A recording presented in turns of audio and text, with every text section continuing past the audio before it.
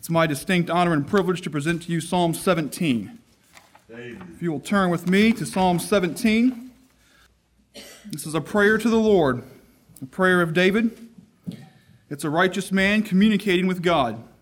This is how a righteous man can pray to the Lord. Yes. There's two overlying themes that I'd like to take from this psalm. The confidence of a righteous life will give you power in prayer, which is going to be focused in the first 4 verses. Secondly, the Lord is in control no matter what the circumstances look like. Amen. And in the end, we win. Yes. Psalm 17.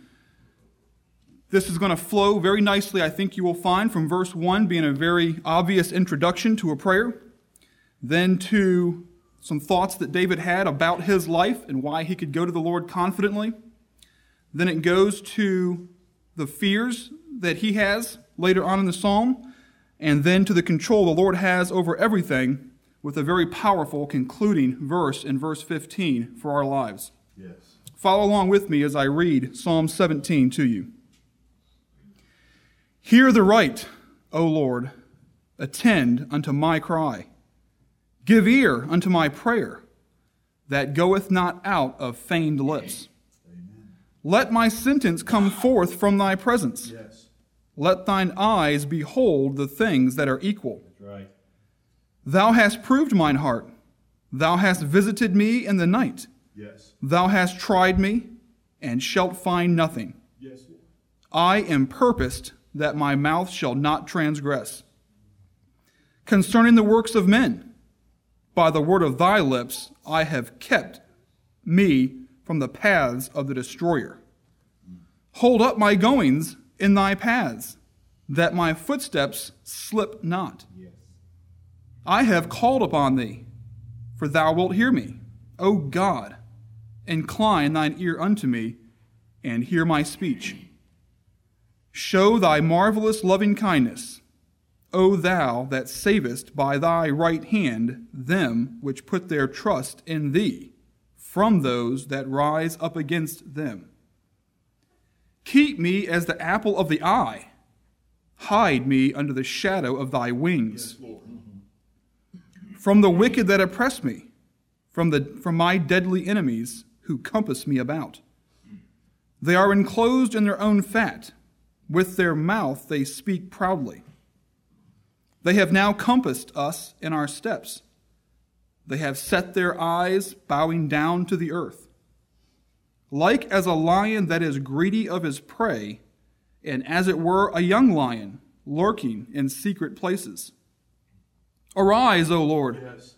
disappoint him, cast him down, deliver my soul from the wicked, which is thy sword, from men which are thy hand, O Lord, from men of the world, which have their portion in this life, Right.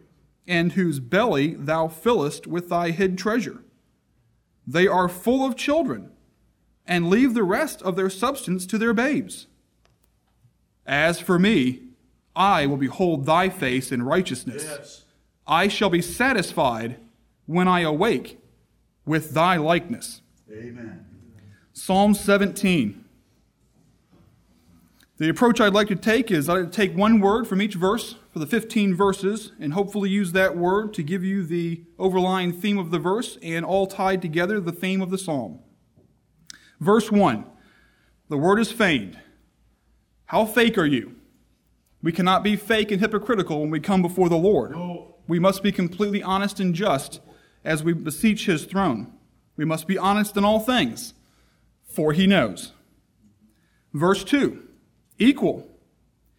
If the Lord passes sentence on our life, will he find us to be equitable?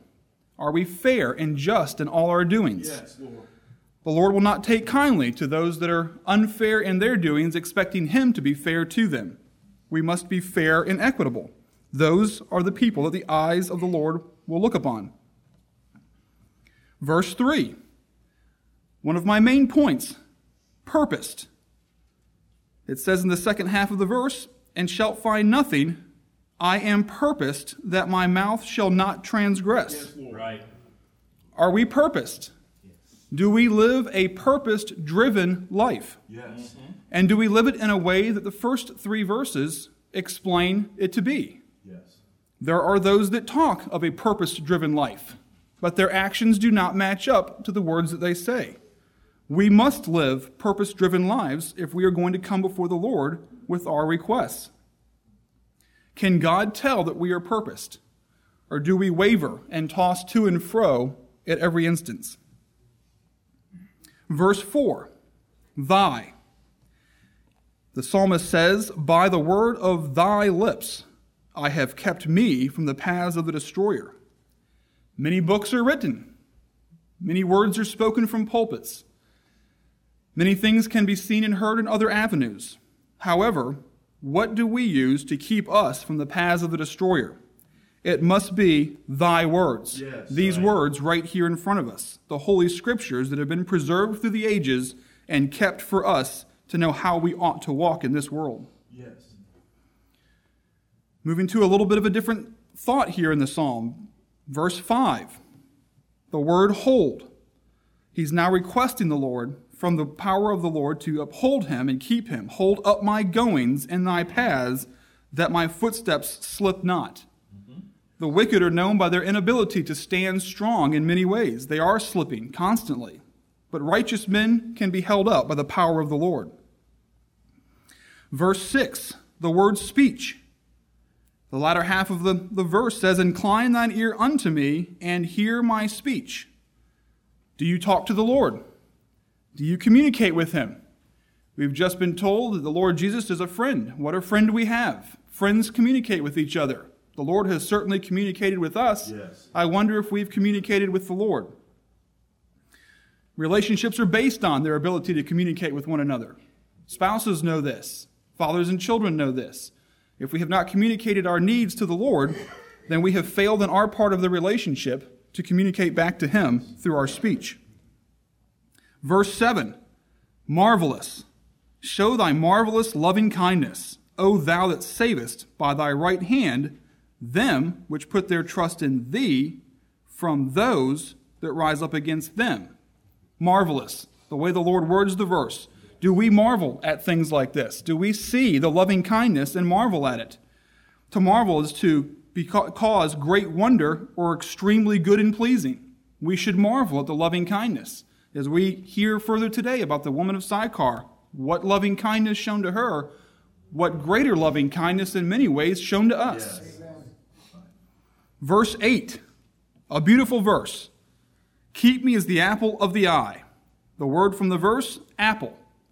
It's not just the eye. The eye is a very sensitive part of our body, but the apple, or pupil of the eye, is one of the most sensitive parts of our body. It's been said, one can tolerate an eyelash on the white of his eye, but let it barely touch the pupil, and everything else is of secondary importance. Once that eyelash were to get to the very sensitive part, the pupil, the apple of your eye, nothing else matters except taking care of yourself and protecting against anything that would continue harm. And that's the way the Lord treats us, as the apple of his eye. Everything else is of secondary importance, and we become priority number one. Thank you, Lord. Yes. Verse 9, compass.